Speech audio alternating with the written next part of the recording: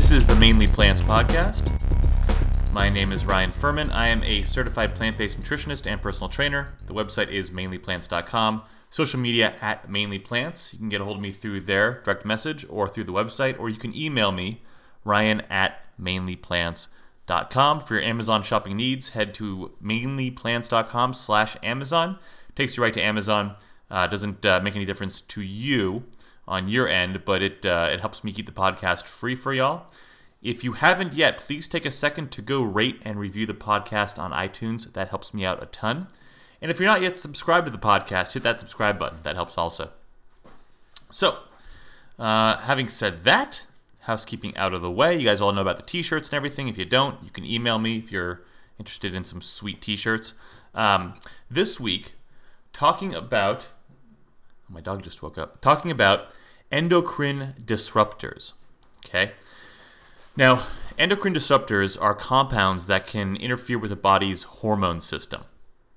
Now, the consumption of animal products may cause an increase of the hormone IGF-1, which we've talked about before, and that can increase cancer risk progression. But there's another risk to it, and we're kind of going to get into that a little bit. Endocrine disrupting chemical pollutants can be found in meat and fish, even organic, and may be linked to early onset puberty, increased obesity risk, and lower testosterone levels. Now, a study of Korean children found that seafood and processed meats seem to be the main culprits, and they think that it may be the endocrine disrupting industrial chemicals that build up in the meat, fish in particular, like the dioxins and PCBs, which may be what's doing it. Okay, and then you have lower testosterone levels, which no one really wants if you want to be healthy and have appropriate hormone levels. There is a consistent link between diet and premature puberty, and it's been linked to animal protein consumption, which I've talked about many a times in the podcast. However, over the last 3 decades, human exposure to pollutants has affected our bodies greatly. Now, recent reports found significant associations between exposure to environmental pollutants and sexual maturation. Now, this was done over in Europe. Now, in the U.S., a similar relationship was found with flame retardant chemicals, for example, which are mostly found in poultry and fish. So, in the U.S., the increase went from virtually non-existent to almost everyone carrying some form of these, some levels of these around now. They appear to have multiple adverse effects. But of all the potential toxicities, endocrine disruption, meaning hormone disruption, okay, endocrine system is your hormone system, may be the main concern in children. Girls with the most circulating in their bloodstream appear up to 10 times more likely to start their periods early. But since these chemicals are mostly found concentrated in fish and chicken, maybe the level of these chemicals in their bloodstreams is just kind of a proxy for their meat consumption. Now, whatever the reason, animal protein intake is associated with that early onset puberty, which can lead to certain types of cancers and disorders. Specific types of endocrine disrupting chemicals include fire retardants, which may be carcinogenic and impair neurobehavioral development, and xenoestrogens, which can build up in animal fat and may reduce male fertility. When you hear about environmental estrogens in male fertility, they're not talking about phytoestrogens, which are plant estrogens, which are what you find in things like soy, in tofu, which had that whole myth about how eating tofu will give men breasts because it raises their estrogen. That's a myth. If you haven't heard the previous podcasts, go back and listen to them. But that's not what we're talking about. We're not talking about phytoestrogens, which are good for you. We're talking about xenoestrogens, which are human-made chemicals like PCBs and pesticides that have estrogenic effects. And like I said, they're found mostly in fish. So it follows that the highest concentrations were found in urban fish eaters, followed by rural fish eaters, and then urban vegetarians, and with the lowest levels in rural vegetarians. A number of studies suggest that exposure to industrial pollutants may affect sexual function. For example, loss of libido, sexual dysfunction, and impotence. Now, this may be due to effects of testosterone levels. In a study of men who ate a lot of contaminated fish, an elevation in PCB levels in the blood was associated with a lower concentration of testosterone levels. Testosterone doesn't just play a role in the determination of secondary sex characteristics like facial hair at puberty, but also in normal sexual functioning and in overall physical and psychological well-being in adult men. Abnormally low levels of testosterone can lead to decreased physical endurance and memory capacity, loss of libido, drop in sperm count, loss of bone density, obesity, and even depression. So these so-called endocrine-disrupting compounds that build up in fish may be able to mimic or block hormone receptors or even alter rates of synthesis or breakdown of these sex steroid hormones. Now, in children, these pollutants may actually impair sexual development. Boys who were exposed may grow up with smaller penises, though we're kind of only talking about 2/3 of an inch at most. However, being a guy, it's nice to have that. We're not sure if the effects on penis length are due to the proestrogenic effects of the toxins or the anti-testosterone effects. So either way, you should be staying away from them, right? In fact, if you expose cells from an aborted fetal human penis to these kinds of dietary pollutants, gene expression related to genital development is affected even at a real-life exposure level. And so these toxins are found predominantly in fish, like I talked about earlier, but also in meat and dairy, with the extreme lowest levels being in plants. So I mentioned earlier how these xenoestrogens can build up in animal fat, and I went through and talked about the male fertility and the endocrine disturbing functions that they have. But this can also be linked to a rise in allergic diseases as well. Sex steroids, naturally found in all animal products, but actually may be particularly high in pregnant cow's milk, may actually increase your cancer risk. Now, these pollutants are pervasive, and the CDC found that the majority of women in the US are contaminated with endocrine disruptors, heavy metals, toxic solvents, fire retardant chemicals, PCBs, and pesticides. And a survey of California children exceeded the cancer benchmark levels for 4 endocrine disrupting pollutants. Now you might be asking yourself, what are PCBs? Well, PCBs are polychlorinated biphenyls, and they're industrial chemicals considered to be carcinogens. PCBs may adversely affect male sperm counts, like we talked about earlier, and like we talked about as well, early onset puberty. Exposure to organic pollutants, including PCBs, dioxins, and certain chlorine-contaminating pesticides, may be a risk factor for metabolic diseases, kind of like diabetes is. The U.S. Congress banned PCB production in 1979, leading to a decline in contamination levels. However, most U.S. women today are contaminated with heavy metals, toxic solvents, endocrine disruptors, fire retardant chemicals, all those things that I mentioned before. Except for people living or working around industrial sites, the most common source of exposure to PCBs may be from eating animal foods, especially seafood, but also meat, cheese, eggs, dairy, and poultry. Now, like I mentioned also, the PCBs can build up in animal fat and cannot be fully removed by washing or cooking. And once they're in the body, these organic pollutants and dioxins can persist for years. Pregnant mothers can even pass on some of their accumulated PCBs to their children through the pregnancy itself and later through breastfeeding. Now, a study showed that the children exposed at birth to PCBs from their mothers needed 4 to 9 years to rid their bodies of about half of their PCB amounts. Now, further research indicates the top 3 sources to be fish oil, fish, and eggs. Now, like I said many times in this podcast, fish are a key source of PCBs, dioxins, and all those other pollutants because of what washes into the sea. Now, farmed salmon averages almost 10 times the PCB load of wild-caught salmon. use of fish oil supplements, even those marketed as being distilled, can also expose people to PCBs and other pollutants. And so it really comes down a lot to water, right? And we're going to talk about that right after I tell you about Love Goodly.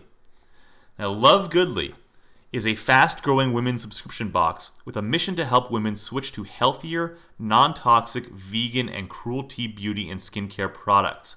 Your skin, everybody, listen up. Your skin is the biggest organ that you have, and it's constantly bombarded with pollution and sun rays, and everything in nature is hitting your skin. So you want to keep it as healthy as possible. So what they're doing are offering you a box filled with great products. You get 4 to 5 full-size products in each box, and it's bi-monthly, so you get it every other month. So you're not, freaking out to use all these products in 30 days. Now, for the Essential box, it's always valued at over $85, but only costs you $30. And the VIP box is always valued over $115, but they're only charging you $47.95. Now, they're focused on beauty and skincare, but you're also going to get either a wellness product, a healthy snack, or an eco-style accessory in your box. Now, everybody, they sent me one of these boxes. I'm doing a giveaway. This box is their April-May box. It's pretty freaking rad. I'm not a girl. I don't get, excited over makeup, but I'm excited to see that they have really cool stuff. They have an oil serum. They have in this box itself a vegan mascara. They have a all natural facial bar, and they have nail and cuticle oil. And this box itself is valued at over $95, which is awesome. So if you want to get entered into the contest, the drawing to get this box for free, I'm going to send you this box. There'll be one winner, but you need to go over to Instagram. You need to follow me at Mainly Plants, and you need to click on the picture of the Love Goodly box, and then you can see the instructions on how to be entered below. Super easy to do. People are signing up, so go ahead and get on it because it is pretty rad. You can also head over to lovegoodly.com, sign up for their boxes, either of them, enter Mainly Plants at checkout, and you'll get $7 off your first box, which, if you're going for the $30 box, that's like 25% off almost. So that's pretty rad. Head over there, check them out. They have a lot of good stuff, and they are a new company. They're growing wildly fast. Let's get back to endocrine disruptors. Okay, so some examples of endocrine disruptors commonly found around the house. Okay, BPA. I'm sure you've all heard of BPA. Everything's starting to be marketed as BPA free now. Well, a lot of stuff. It's produced in large quantities in the process of creating polycarbonate plastics and epoxy resins. Now, these types of products have a ton of applications, including use in some food and drink packaging. For example, water and infant bottles, impact-resistant safety equipment, and medical devices. These epoxy resins that contain BPAs are used as lacquers to coat metal products such as food cans, bottle tops, and water supply pipes. So it's very important that, for example, those big cases of water bottles that you can buy at the grocery store, those usually have BPA in it. And you want to stay away from those as much as possible. Especially, the worst thing you can possibly do is leave one of those water bottles in your car. It gets hot, and then a lot of the BPA will leach into the water from the heat, and then you drink it, and you're getting even more BPA than you usually would. So choose BPA-free stuff if possible. Those water infuser bottles that I have, if anybody wants one, let me know. They are BPA-free. They're a high-quality product. Another example of endocrine disruptors commonly found in household goods are phthalates. They're found in a wide variety of products such as vinyl flooring, adhesives, detergents, lubricating oils, automotive plastics, plastic clothes like raincoats and galoshes, stuff like that, and even in a lot of personal care products like soaps, shampoos, hairsprays, and nail polishes. So when choosing your household goods, you want to make sure that it's BPA phthalate free. Phthalate is PHTHALATE. So you usually have to read the labels and make sure you're getting good stuff. So phthalates are also used in polyvinyl chloride plastics, which are used to make products such as plastic packaging film and sheets, garden hoses, inflatable toys, blood storage containers, medical tubing, and even some children's toys. So typically the cheaper products have phthalates and BPA in them. But getting back to the water, common medications like hormonal birth control are, by design, endocrine disrupting chemicals and can enter the water supply when excreted as urine or when pills are flushed down the toilet. Now, in 2008, the U.S. Geological Survey, the USGS, tested water in 9 states across the country and found that 85 man-made chemicals, including some medications, were commonly slipping through municipal treatment systems and ending up in our tap water, and also ending up in our rivers and our oceans, which is why seafood and fish have the highest accumulation of these endocrine disruptors in them. So I hope you're getting the idea now. Another report by the Associated Press found trace amounts of over a dozen pharmaceuticals, including endocrine disruptors, in water supplies of over 46 million Americans. I think I have another study around here somewhere. Yes. There was New York City, okay? The source for the New York City water supply was recently tested for the occurrence of pharmaceutical and personal care products. And many of the drugs, like I mentioned before, are excreted in urine and end up in waterways. So what they found were trace amounts of drugs like Tylenol and ibuprofen, stimulants like nicotine and caffeine, hormones like estrone and testosterone, and some antibiotics. There was some barbiturates found and Valium. Now, the levels they found were extremely low, but it's still in your water. So they were under New York's safety standards, but is it really safe to have any of that in there? Not really. Now, the concern is bioaccumulation, that building up of these endocrine disruptors in fish and meat. Now, there was a national study done to see if there were pharmaceuticals and personal care products in fish, and they did find things like Prozac metabolites in fish fillets at higher levels than they found in surrounding water. So it's showing, this type of test is showing that there is that bioaccumulation, because if the fish has higher levels in the water around it, it's accumulating more, right? So the EPA and the FDA recognize that these endocrine disruptors cause adverse health effects to both humans and wildlife. So in 1996, Congress passed the SWDA, which is the Safe Water Drinking Act, or the Safe Drinking Water Act, which is an amendment to the Federal Food, Drug, and Cosmetic Act.